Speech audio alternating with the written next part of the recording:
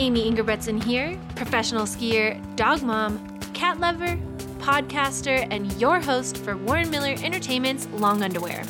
In this podcast, we are sitting down with world-class athletes and industry legends. Nothing is off limits except for one rule. After introductions, there are no more mentions of skiing or snowboarding allowed. We are stripping off the layers and getting to know the skiers and riders underneath the gear. Welcome to Long Underwear. Hi, I'm meteorologist Joel Gratz with Open Snow. We cover everything from industry news to 5-day snow forecasts, and we are your one-stop shop for comparing resort snow cams and learning more about the science behind a good powder day. Go to opensnow.com or download the Open Snow app on iPhone or Android. Open Snow is built by skiing weather forecasters like me, just for those of us that want to find the best snow. Hey everybody, welcome to Long Underwear. I, of course, am your host, Amy, and today the podcast is coming to you from quarantine. And being that I'm lucky enough to live with an amazing skier, I have asked/forced my wonderful boyfriend, Todd Laguerre, to be on the podcast. Todd, welcome to Long Underwear. Hello, hello. We're on lockdown in California, in Tahoe at our house.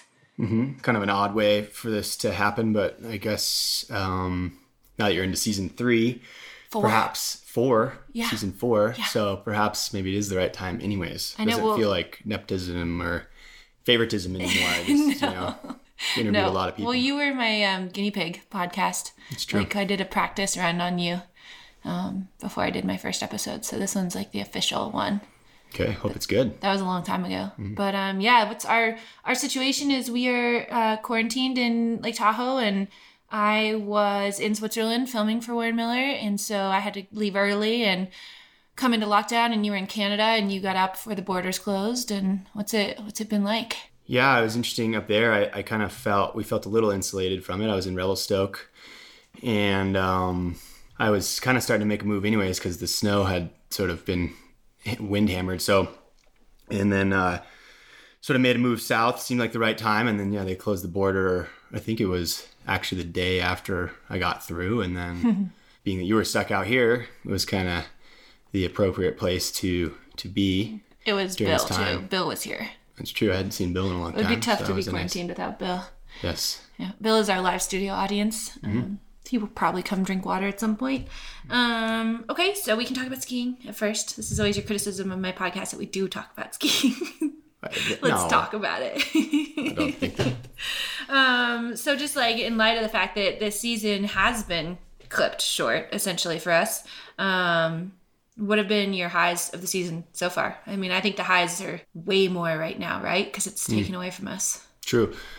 I guess I can be thankful that I did have actually a pretty good season before we got shut down. I skied a lot of powder. I just was pretty flexible and was moving around a lot and had I spent a good chunk of it in like interior BC. I was up there on 3 chunks three up different there, didn't you? chunks. Yeah. And each of those was really amazing. I had some really good days in Wyoming, and in Utah when we were there was also really good. So I don't think obviously it's really hard on all of us, I think, to miss what is kind of the biggest or part of the season I look forward to the most as far as getting into bigger terrain. And, I'd saved a lot of my budget and time to do an Alaska trip. That's kind of always a big goal of mine every year. So to kind of just miss that opportunity completely is feels like a huge bummer. But on the other hand, I skied a lot of soft snow this year. And in a lot of ways, I think I really scored. So, yeah.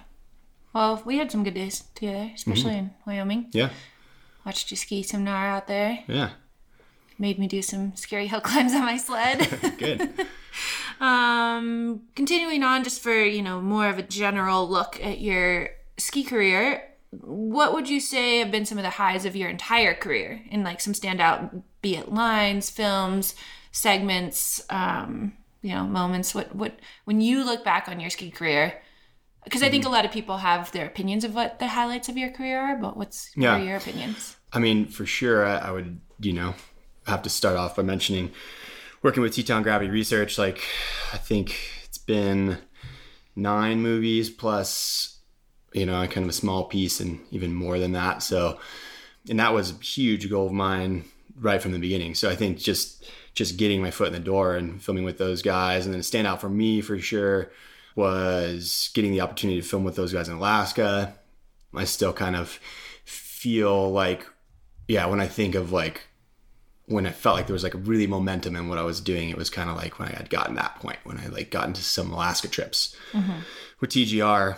As far as specific trips and highlights, again, I don't know. I think, again, the first one would have to be my first AK trip with those guys, which was really brief in the end. It was really just a couple days, but it just felt like I had achieved something that I had in my head for like a really long time.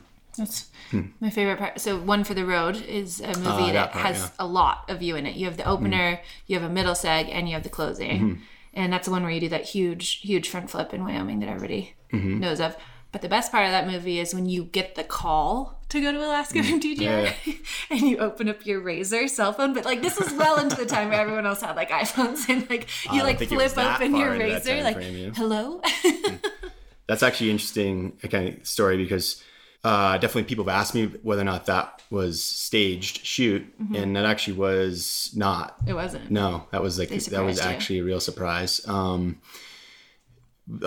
of the theme of that movie was kind of the traveling element. So I had the cameraman in the room, but without being suspicious about it, because they're like, hey, we're going to film like a packing scene. I think I was like gearing up to leave anyways, so it was sort of like a natural time to shoot that. And then they had worked on the back end, like, hey, we're in the room or whatever, like getting the call now. Awesome. So like Todd Jones called, and it's funny to watch that scene, because I can see how people maybe were a suspect of it, or maybe they just assumed that there's like no way that they would have had the timing down to nail that shot or whatever, but it was actually real. Yeah. I didn't know that. Yeah. I don't know if I ever thought about it. I don't know, your reaction's so genuine. I guess I thought it was probably real. Yeah, I mean, maybe it would be a hard scene to act well. The rest of your acting in that movie is very good. Oh, thanks. Yeah. Okay, one more skiing question that maybe people that know your career super well don't know. You foreran the Salt Lake City Olympics in 2 different events. Correct? That's true, yeah. What was that like? Because you had a huge, you were really into ski racing. That's definitely my background, and did that through college, and it paid for school, which I'm grateful for. And 2002, that was hometown. I grew up ski racing in Park City, so that was like where the GS was my home hill. You foreran the GS and the slalom, which was at Deer Valley that year. And it was really cool. I think when you're really young, you have these like crazy aspirations, I mean, they announced when they're going to do the 2002 Olympics quite a bit ahead of time. I mean, I don't know, maybe 10 years or something. Yeah, something like that. So in your head, you're like, oh, I'll be like 18 or something, like maybe I'll be competing or something, But with the exception of a few like really standout, ski racers, you're not really like at that level at that age. But, in your head, as a kid dreaming, you're like, oh, maybe I'll do that, And was not at the level to be racing in the Olympics at that point. But it was a really cool honor and cool moment, like skiing into a huge stadium of people at that point. Because I'd forerun the World Cup that they would used to have on that hill back then too. But it was different. I mean, the Olympics, the energy of the Olympics and stuff was definitely different. Didn't you say that your like time on one of those foreruns is actually pretty decent? It was, yeah. I can't remember exactly, but but I think a lot of people don't understand is the Olympics is actually slightly less competitive than your typical World Cup, because each country can only field 4 people, rather than like certain countries would, have I feel like half a dozen competitive people. I remember you telling me that, like, I don't remember if it was it was probably the GS or which one, whatever. Yeah. I think it was a GS where your time would have put you like at 20th place. Or no, 20s. I think it was like, I mean, I don't want to misfire here. I think it was like 34th. Oh, okay. Like that, Still pretty good. Yeah. And did Ted forerun with you? Yeah, Ted did. Ted leading. I think it was Jake Szymanski, maybe Jake. Brian Friedman. Fun names. You've done some trips with Jake, right? Yeah. Spider trips. All right. Let's not talk about skiing anymore. You ready? Okay. Okay. No S word. We don't have any cookies in the house, but you could bake me cookies. Whoa. Yeah. Whoever says more S words bakes the other person cookies. Is that about? I thought we were supposed to bake bread during this. Oh yeah, we could bake bread. Yeah, that's very trendy. We haven't done it yet. Okay, so I'm gonna jump in here. Something that to me is like a big part of your personality is you don't do absolutes, in the way that like you're not a fan of saying never, but you're also not a fan of saying always. And it's kind of this like, I don't know, it seems like a just a full philosophy you have. And I just want to, what's that about? What's with the no absolutes? I don't think that I don't know that I can dig out of my... It's non-absolute of you to say never, but you know what I mean? You have an aversion to like absolutes. Yeah, I'm not really sure where that came from. It's not like there's some conscious thing I've decided about that. It's more like, I think it's just how my brain works, knowing that everything's fluid and we don't really know what the next day brings. And I think that this moment we're living through right now is a good example of that, Mm-hmm. I feel like it has a lot to do with like you're a very curious person. That's true. I think that some people really appreciate my mindset, maybe being the devil's advocate type of person where I tend to see 4 angles on every situation, which some people appreciate. I think some people get very frustrated by that sometimes. Some people, like your girlfriend. Yeah. So. Well, I guess that kind of piggybacks onto the other day. I was in a spin, as happens all the time. Meltdowns, spins, temper tantrums, whatever. And you told me your favorite quote, which I don't know if it's actually a favorite quote, but what was your favorite quote? It was something along the lines of "Don't believe your own thoughts," or "Don't believe all your own thoughts." What's that about? Don't believe everything you think. Don't believe everything you think. Yes, I think that's a great philosophy, because our minds go rampant, right, in directions that don't necessarily reflect reality, and so it's super important to be aware of that. I guess that's the point of meditation or things like that, right? Well, you always tell me, you've also told me like your thoughts aren't who you are. I think that that's definitely true. And what do you mean by that?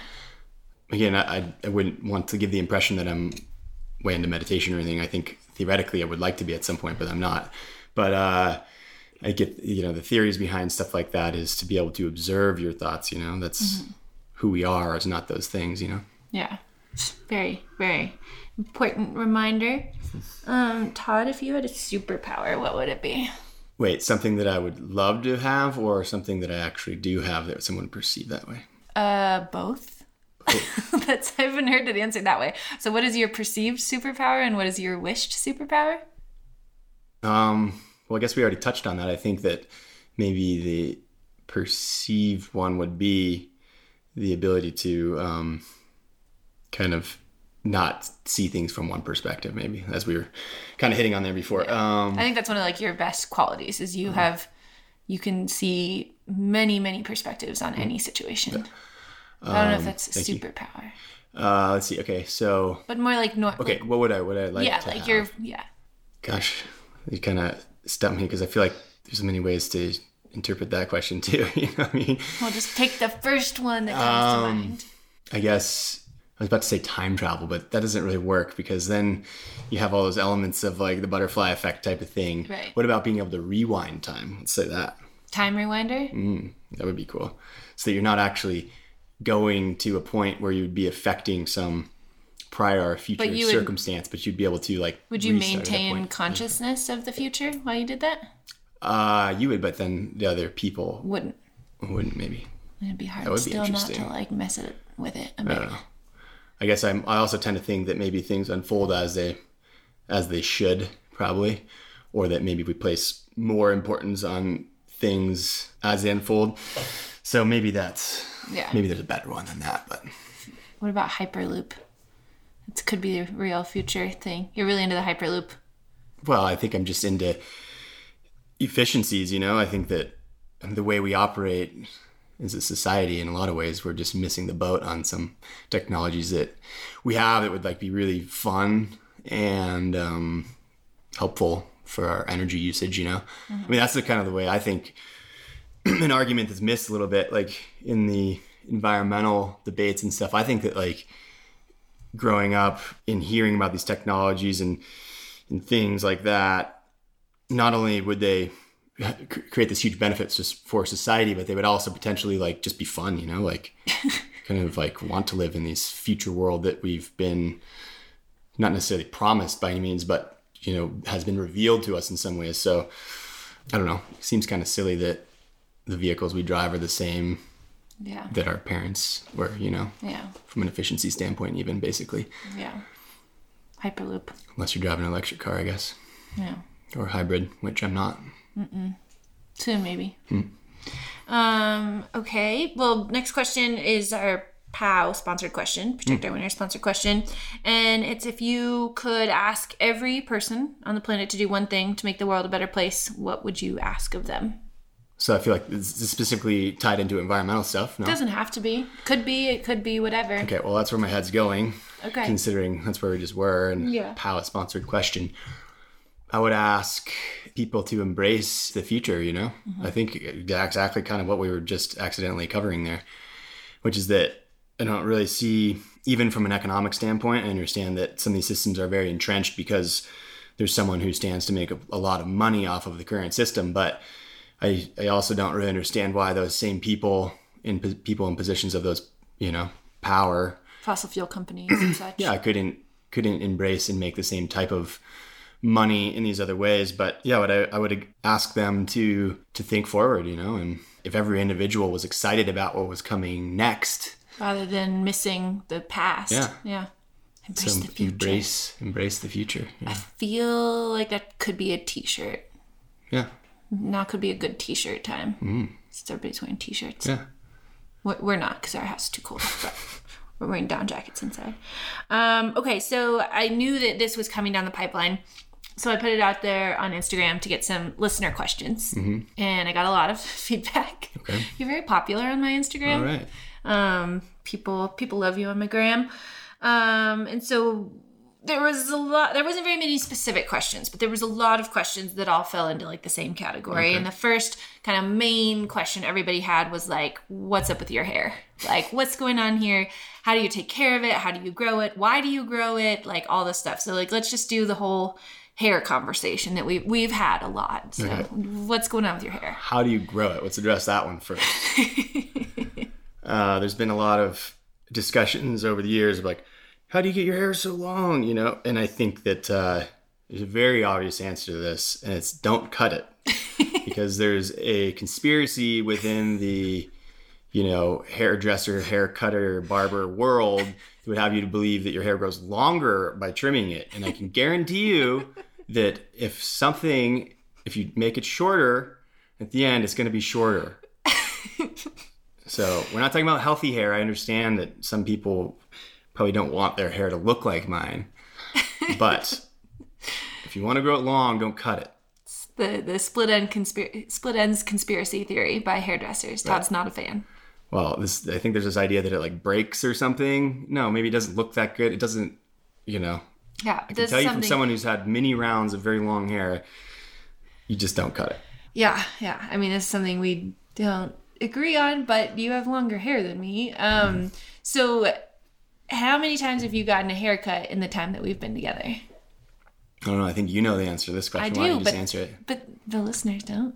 I don't know. I think you tell me like twice or something. No, you've only got it cut once since we've been together. Yeah. Which apparently you feel like I forced you to, but I don't really see it that way. It was more of a suggestion. And how long have we been together? About 6 years. Yeah. That's one haircut in the last 6 years. Well, the truth is that I could use one right now. I've told you, it used to be like a joke, like, oh, if your hair gets like past your nipples, like I'm breaking up with you. And now it's like a hard line. Like if your hair gets longer than your belly button, I am out. Like there's no way. Not a chance. No, it's not that I want it super long. It's that I don't like the process of. I think it looks ugly for a while. Yeah, I don't want pretty hair. People want pretty hair. You don't want you miss your beautiful ombre. One time in the airport, some lady commented you on your ombre. Right. Also, one of the things that happens if you just don't really cut natural your hair. patina. Yes. What's your? I mean, I know, but the question was, what's your hair care regimen? Wash it sometimes. And use whatever shampoo. Yeah, that's true. I try to use whatever one she's over in the shower. My least fancy one. Yeah. So I try to keep up to date about which hers are her You brush favorites. it every now and then, or I'll give you a little oil or something. But sometimes, like before a wedding, we'll do a little something with the frizzies. I think that's the hardest part. It doesn't really ever look nice, but I don't. Yeah, it's not the best was when we were in Mexico 4 years ago or something. You well, you smashed your head into a rock when we were surfing, which was like a bloody disaster, you know. It was like a full horror scene. We're in the water, and you're like, oh, I think I hit a rock, and like you're gushing blood, and I'm like, oh my God, and you're like, should I catch a wave? I'm like, no. Yeah, We I think go you misunderstood that, Aim. Is that I was going to get in a lot quicker by riding I know, a but it wave was just than like so gruesome. So we go in, and there's blood everywhere, and I'm like, maybe we can deal with this. And then there's like your hair, and there's like pieces of sea rock, and like, oh God. So we go to the hospital. And it was like right on the top of your head, right at the top of your forehead. And they had to like shave like a horseshoe shape, like right at the top of your hairline, like right at the very top. And then you got stitches. And while that was happening, I was like, well, I mean, he's okay. You know, he's going to cut his hair. Because the scene was ridiculous, you know? Like it was an absolutely absurd look for sure. And then you just didn't. That's true. I just didn't. You just let it go. And so you had like this phase of like a bald patch, and then you had like tiny hairs, and then you had baby bangs. And Yeah, that was questionable. I don't know. Just wearing a beanie. It was like, you know, in the fall, basically in the winter, pretty wearing a hat most of the time. Yeah. Oh my God. It was the look. But yeah, so that's the answer to the hair situation is it's just natural. I think it mostly derives from you have some sort of adversity to haircuts. That's what it seems like to me. Like you think your hair looks bad for like 3 months after a haircut. That's the issue, really. I think. Yeah. Yeah. But you don't have like a spiritual connection to it or anything. I haven't really thought about that. I think part of it is. I think it's like your look. I think you like your look. You look like a rock star. Yeah, I mean, I guess it's that. It definitely has grown up. Like my heroes were definitely like rock stars and stuff, and there's definitely an element of that there. I think part of it is just my current career and everything like that is that like I have this kind of job that allows me to do whatever I want. I mean, there's a lot of things I could be doing where it probably wouldn't be acceptable, but also I think it's just, the niche or the world I live in as a skier is super counterculture. And it is, I think when people think of skiing as a whole, they don't necessarily see that element of it, but the way I live is very much that way, giving up a lot of things to be doing what we do and traveling and exploring and not having stability in a lot of ways, all these things, like awesome. we are rogue. Never have to shave your face. Rogue individuals out there. I'm looking at your mustache right now, and you have like a mustache hair that I swear is like 3 inches long. I mean, it's just... Don't act like you're not impressed. Oh, yeah. I just miss your face. Okay. This one was a specific question from a listener. It was from Valerie Snowflake, at Valerie Snowflake. She would like to know what cartoon character would you be? Wow. I don't know. I feel like other people should answer these questions for me, Didn't in the past we have this conversation and you've Wile E. Coyote. Yeah, but he's the one who's always getting worked. Didn't you want to be the roadrunner in this situation? Okay, maybe you're the roadrunner. Beep, beep. But I guess Wile E. Coyote is the one who's always doing the big stunts. Yeah. Catching the big air off cliffs and things. So maybe it fits into that. Something there. Mm-hmm. I kind of remember some conversation of this sometime. But, okay, the next category of questions from the listeners was about cold dips. Oh, yeah. What's going on with cold dips? How do you do it? Why do you do it? Largely, I think it's... And what is a cold dip? Cold dip. Oh, yeah. Well, I mean, you did 2 nights ago. Right. Well, so when we're in Truckee, the river is very close to our place here, and we're down there often, and it's always pretty cold, even in the middle of summer, actually. It's just kind of a chilly dip, but especially now in the winter, I don't know what the actual water temp is in there, but it's cold. Shockingly cold. And you have to stand in snow, too, to get... That's like my... Yeah. That's like where I don't like it anymore. Yeah. Well, there's a little beach there right now. I'm still not going to do it. Back. But anyways, I think that it's really good for you, I think, is the main thing there. But I've always been into that even before I was starting to read all this research about that's like longevity and it's good for your DNA and all these things. Mainly, I just think it's something that sort of sets you right. It says something to your nervous system, shocks you in such a way that really wakes you up. It's like amazing when we've all been on traveling or whatever, when you've been those places where you can, even if it's this cold ocean or whatever, and you're right there, it's I think the first thing you can do in the morning, it gets you rolling, You have to do it when you're super hungover. Yeah, it's definitely the best thing for a hangover for sure. Even the thing I think people tend to think that it makes you colder, and in some cases it does. If you get out of that cold water in the snow and it's windy out, for sure it can probably drop your body temp a bit. But I find that often it does the opposite, where it sort of it starts that engine in your body or whatever, make you feel warmer. I mean, a lot of times think about when you're taking a really hot shower, you get out and you turn it off and you're like, oh, like you're like shocked in an unfortunate way at that. You just like want to be back in there. But if you take a really cold shower, you turn it off and all of a sudden you feel warm and you're stoked to get out. Because you take cold showers too. Sometimes. So do you have like advice for people that want to try to approach cold dips more? Yeah. Because you do a little bit of the Wim Hof breathing. Yeah, which I haven't really studied that. I don't know what that's all about. It seems like at least partially it's about getting your body like hyper oxygenated before. But yeah, I mean, for sure, I think a lot of his method from what I've listened to some podcasts and stuff about him is about the mental control of your nervous system.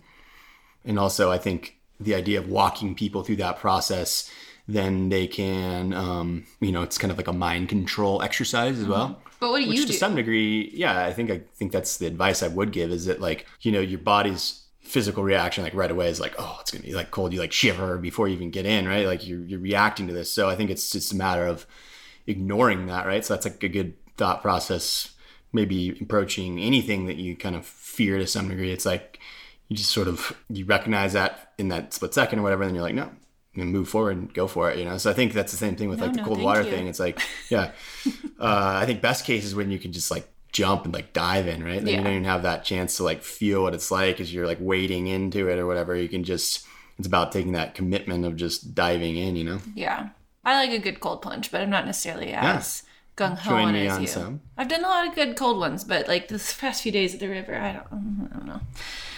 Yeah, I don't know. It's all relative. Like, I think the real people who are searching for the health benefit or like have like gone through the process of like really mastering the exercise, I mean, they're spending long periods of time in really cold water. Right. It's not really about that. To me, it's like I like maybe I'll do that at some point. I mean, you stay in longer than me. I like am in and out like so fast. Yeah, it's exactly. like I maybe I get to that point. But like you at least do like 2 head dunks usually. Yeah, or like sit in it for a little bit. But for sure, I think it's an amazing reset for your nervous system. We know it's good for you, along with heat stress. Yeah.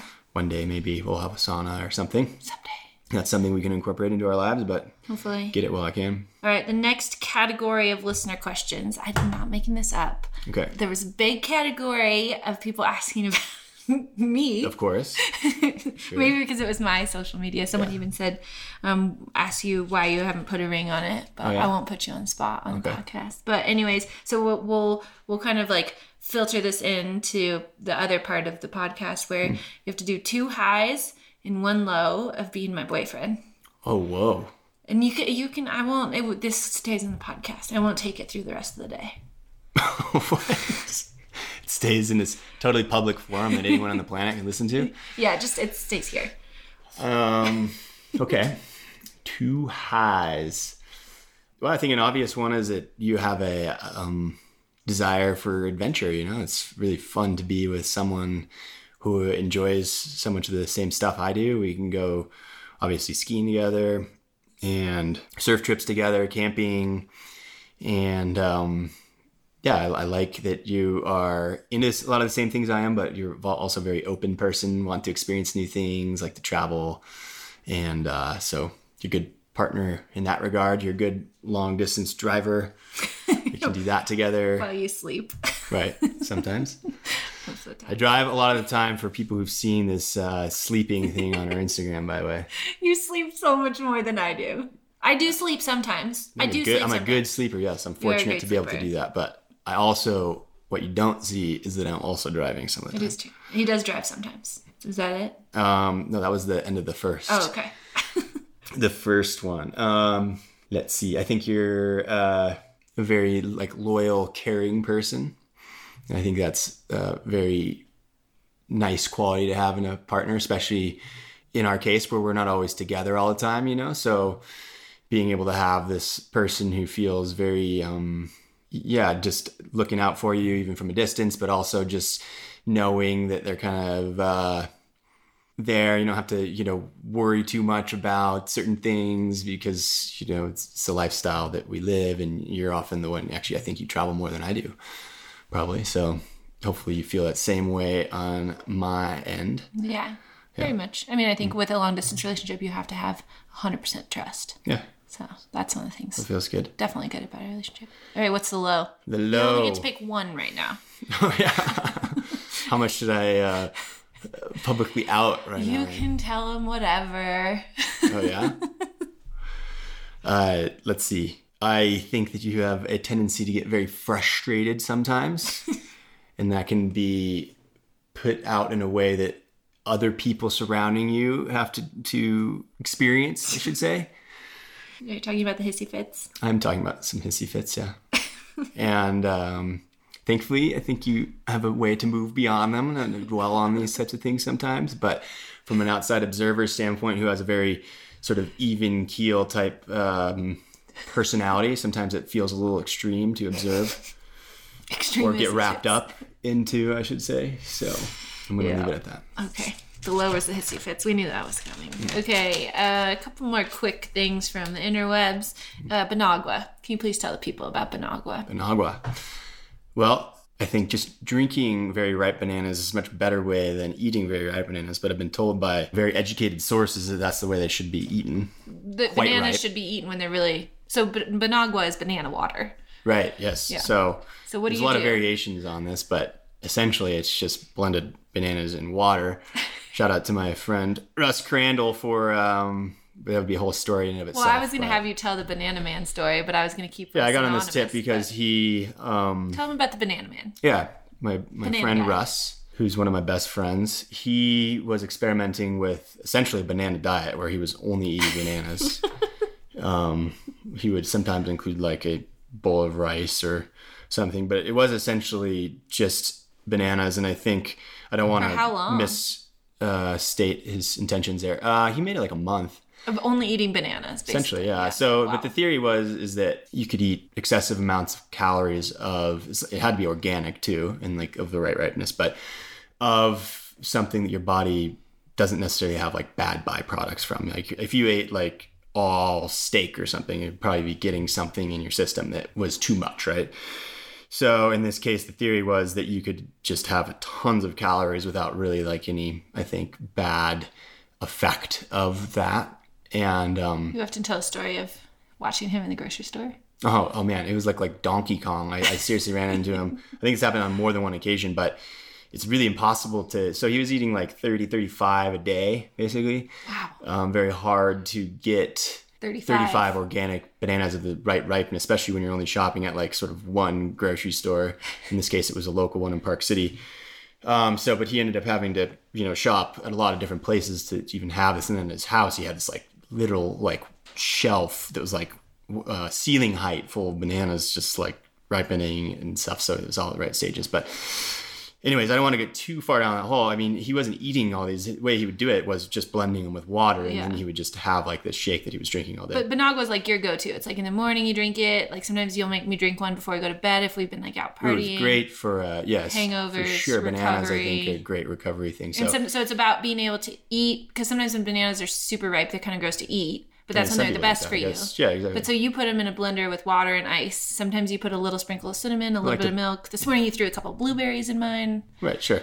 But the general formula, I guess, is it sounds gross. Cinnamon, water, and bananas. I mean, it all sounds like gross. There's no way that doesn't sound gross. Because I remember when we first started dating, I was like, what? This is disgusting. But now I'm like big on the Banagua program. So I would just encourage you guys... we're all getting kind of weird with recipes. We probably all have a lot of like past due bananas. Yeah, it's true. If you're doing these huge shops, you probably have some super ripe bananas. So you should try Banagua.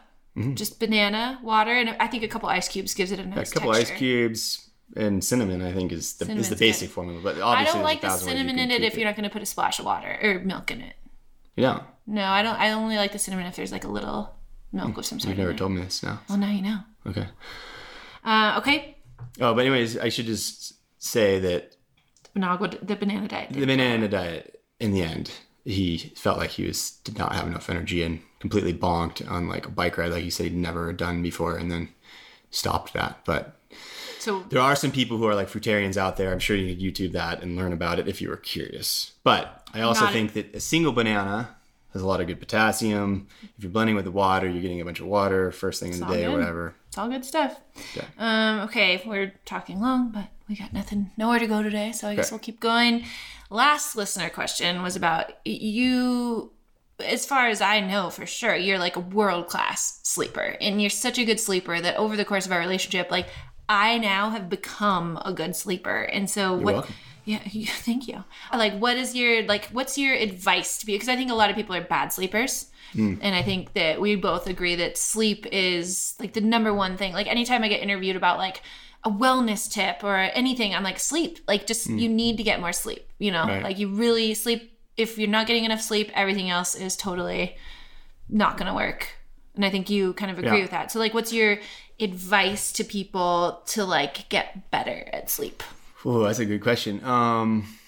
Like sleep is your favorite thing, I feel like. Like even this morning you like said like that like your biggest concern with having kids would be the fact that it would like be bad for your sleep. Wow. I do think that like people, when we have a lot of friends with kids at this point, it's like I do feel like they age a bit like in those couple years of like having a young baby or child. And I think that that's mostly what's going on there, you know? They're not sleeping. If you just cut your sleep in half or whatever, which happens for certain people.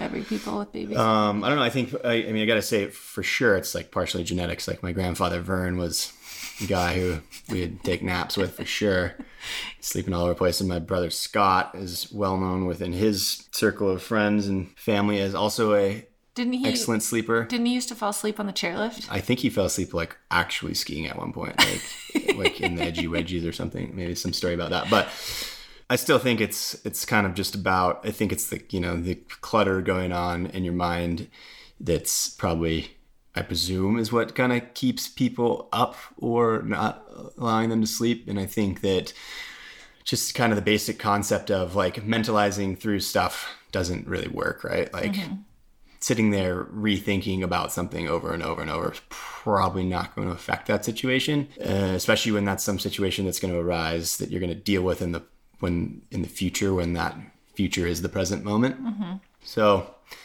I think to me, it's just an exercise. If I feel like my thought process is going in that way, or it's distracting or to keep me up or something, then taking that moment to think about, you know, developing a method to set stuff aside, you know, I really think that that's more it than anything. I think it's also about giving yourself enough time to actually sleep. Well, I mean, I think that's the really obvious stuff. It's like, are you actually putting yourself in bed? I mean, I'm not. No, I don't think but I it's even more excel like, in that way. I think I'm also one of those people. Since we've been together, like I always used to be the person that like I would sacrifice sleep to get up early and get a workout in before like a flight or a day or whatever. And then like since like, you know, my more changed philosophy at this point is like, you know, actually an hour of sleep is much better for me than a 30-minute run. And so if I have to choose between the two, I mean, obviously, ideally, I'd love both, but not every day allows for that. And so like for me, when it comes to making those decisions, like now I choose sleep over other things, which I think is a fundamental change for me. Just because I've always been like, go, go, go. And I think that's what is like choosing sleep as a priority. Right.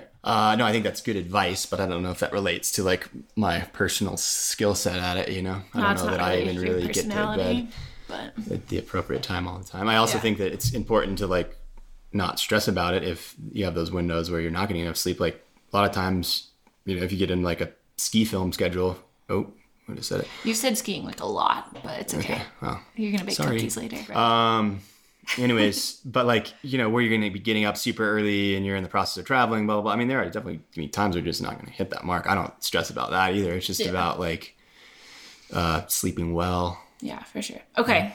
Last few things. Quick. You have to do this quick. First thing that comes to mind. We're going to do 2 highs, 1 low the last year of your life. Not about skiing. Not about skiing. Ready, set, go quick. I don't know. I think traveling, first thing that comes to mind for sure. So we got to do a surf trip in the fall to Hawaii. And it was awesome. It was really awesome. Second high. Thank you to the Coles for giving us a good deal on the condo. Second high, you know, I think it goes to explain the first things that come to mind are the things I'm not supposed to talk about right now, I guess. Yeah, but maybe that's insight into how our brains work. I think we all know we're obsessed with the S word. Yeah. But what's your second favorite non-S word high? Gosh, you should have thought about this before. You've listened to the I'm looking at Bill right now. Is Bill a high? He's a highlight of our lives. Bill is great. Bundle of joy, our little poodle. Well, he's not that little. Poodle. A medium-sized poodle. Moyen. Yeah. Okay, 1 low. 1 low. I mean, I think that the current era is very obvious, just what's going on right now. Stressful for us, but certainly way more stressful for some people who are being more directly affected by this than us. Yeah, it's interesting. I mean, time will tell how this thing plays out in society as a whole over time, but yeah, just dealing with not being able to do the things that we want to do and feeling for the people that are in bad situations, like worse than us right now. So the coronavirus. Yeah, that is a big low.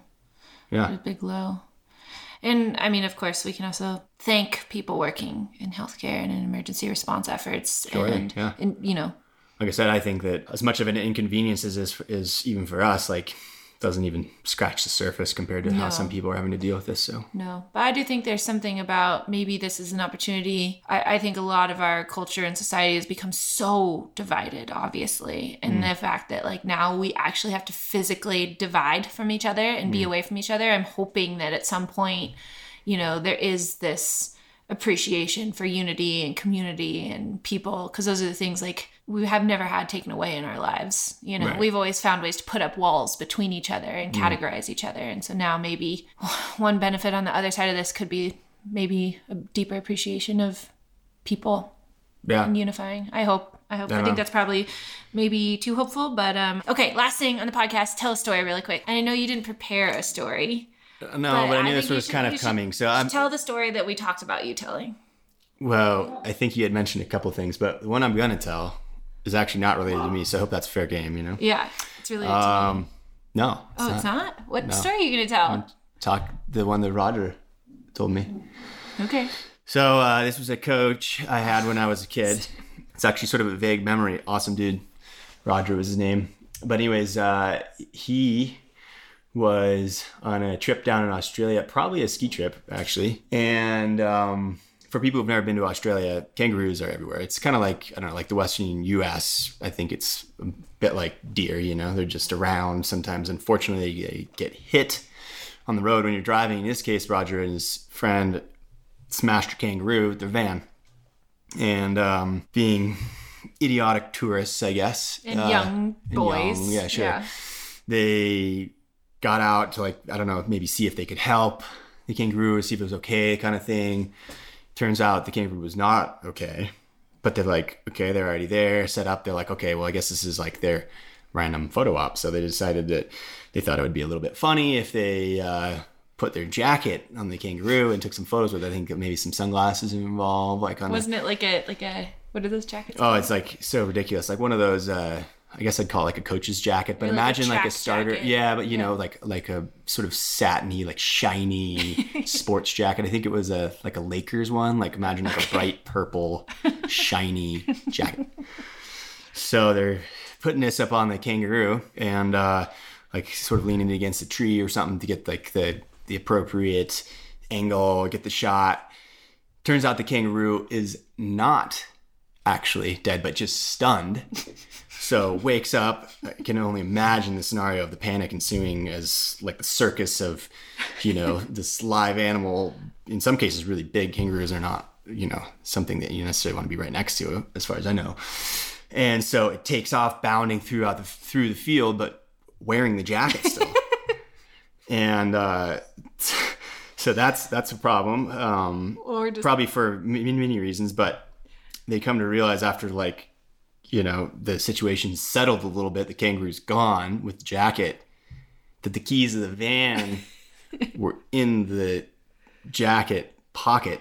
So that kangaroo was out there wearing the jacket with the keys in the pocket, and they were completely hosed. But I think that for some reason it's like really funny to imagine. You think that kangaroo was like all of a sudden like the coolest kangaroo there, or shunned. I don't know. I kind of like to hope that it was all of a sudden like the cool badass kangaroo, because he like bounced back to like the other like kangaroos wearing and was the like, purple check out this shiny jacket, you know? Yeah. But it is I've skied down in Australia, Thredbo, and actually our coach hit one up there and didn't make it to the coaches meeting, which it's, without explaining that too much, when you're an athlete, like you have to have someone represent you at the meeting because they like get the bib and the organizers know you're there, blah, blah, blah. So we still got to race. I'm not sure how that worked out, but I know he didn't make it to the meeting because he hit a kangaroo. So it turns out that those things are actually at Snowline up there, which I didn't know until that trip. So wombats kangaroos can ski. Yeah, wombats. So. Oh man. Okay, we have to stop. This is too long. Our podcast is usually much shorter than this. That was a good story. I'm glad you didn't tell a story of me. I thought you were going to tell an Amy Tantrum story. Oh yeah. But you guys can reach out on social media. We'll tell you that one. Send me a message on my Instagram and I'll tell you the one that tell people where they can keep following you. Please. Instagram I think is a good one right now. Just my name at Todd Laguerre, no spaces or anything. That's probably it's the best at the moment for sure. Laguerre. And you guys, Twitter, of course, know where to find me at Amy Ski. You can see a lot of Todd sleeping on that channel. But yeah, thank you guys for listening, for tuning in. I just want to say that my heart's with all of you guys, that we're not able to be out skiing and everybody's lives are so affected. And I want to say, huge thank you to anybody in healthcare, again, anybody in emergency response, the people working in grocery stores, the people that are out there, not making memes about cabin fever, the people that are, people that are ill. My heart is with so many people right now. And I hope that you guys are staying healthy, you're staying safe, and you're staying sane somehow. So feel free in this time, reach out, send me questions, suggestions, all that stuff. We are still here making Long Underwear podcast from the house. So thank you guys. Who else are you going to get in this quarantine time? Yeah. I know the next quarantine guest is TBD. We'll let you know soon. But we thank you guys so much for listening. And just stay healthy, happy. Thanks for having me. Yeah. Thank you, Todd. Thanks, everybody. We'll see you next time on Long Underwear. Snow. As skiers and riders, we love snow. But have you ever thought of snow as a currency? Snow is not just for the snow lovers or haters. Snow is the engine of the robust snow sports economy. Winter sports tourism, skiing, snowboarding, cross-country skiing, snowmobiling can add a whopping $11.3 billion of economic value to the U.S. economy.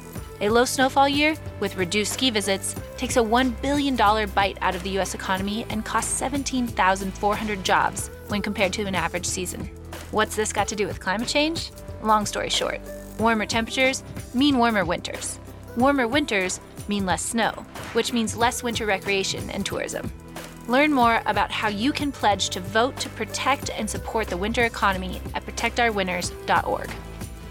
This podcast was brought to you by Warren Miller Entertainment, who you can follow on social media at Warren Miller ENT to keep the good times rolling. Long Underwear was produced by me, Amy Ingerbretson, as well as Jesse Hackett and Jessica McGee from the Warren Miller Entertainment team.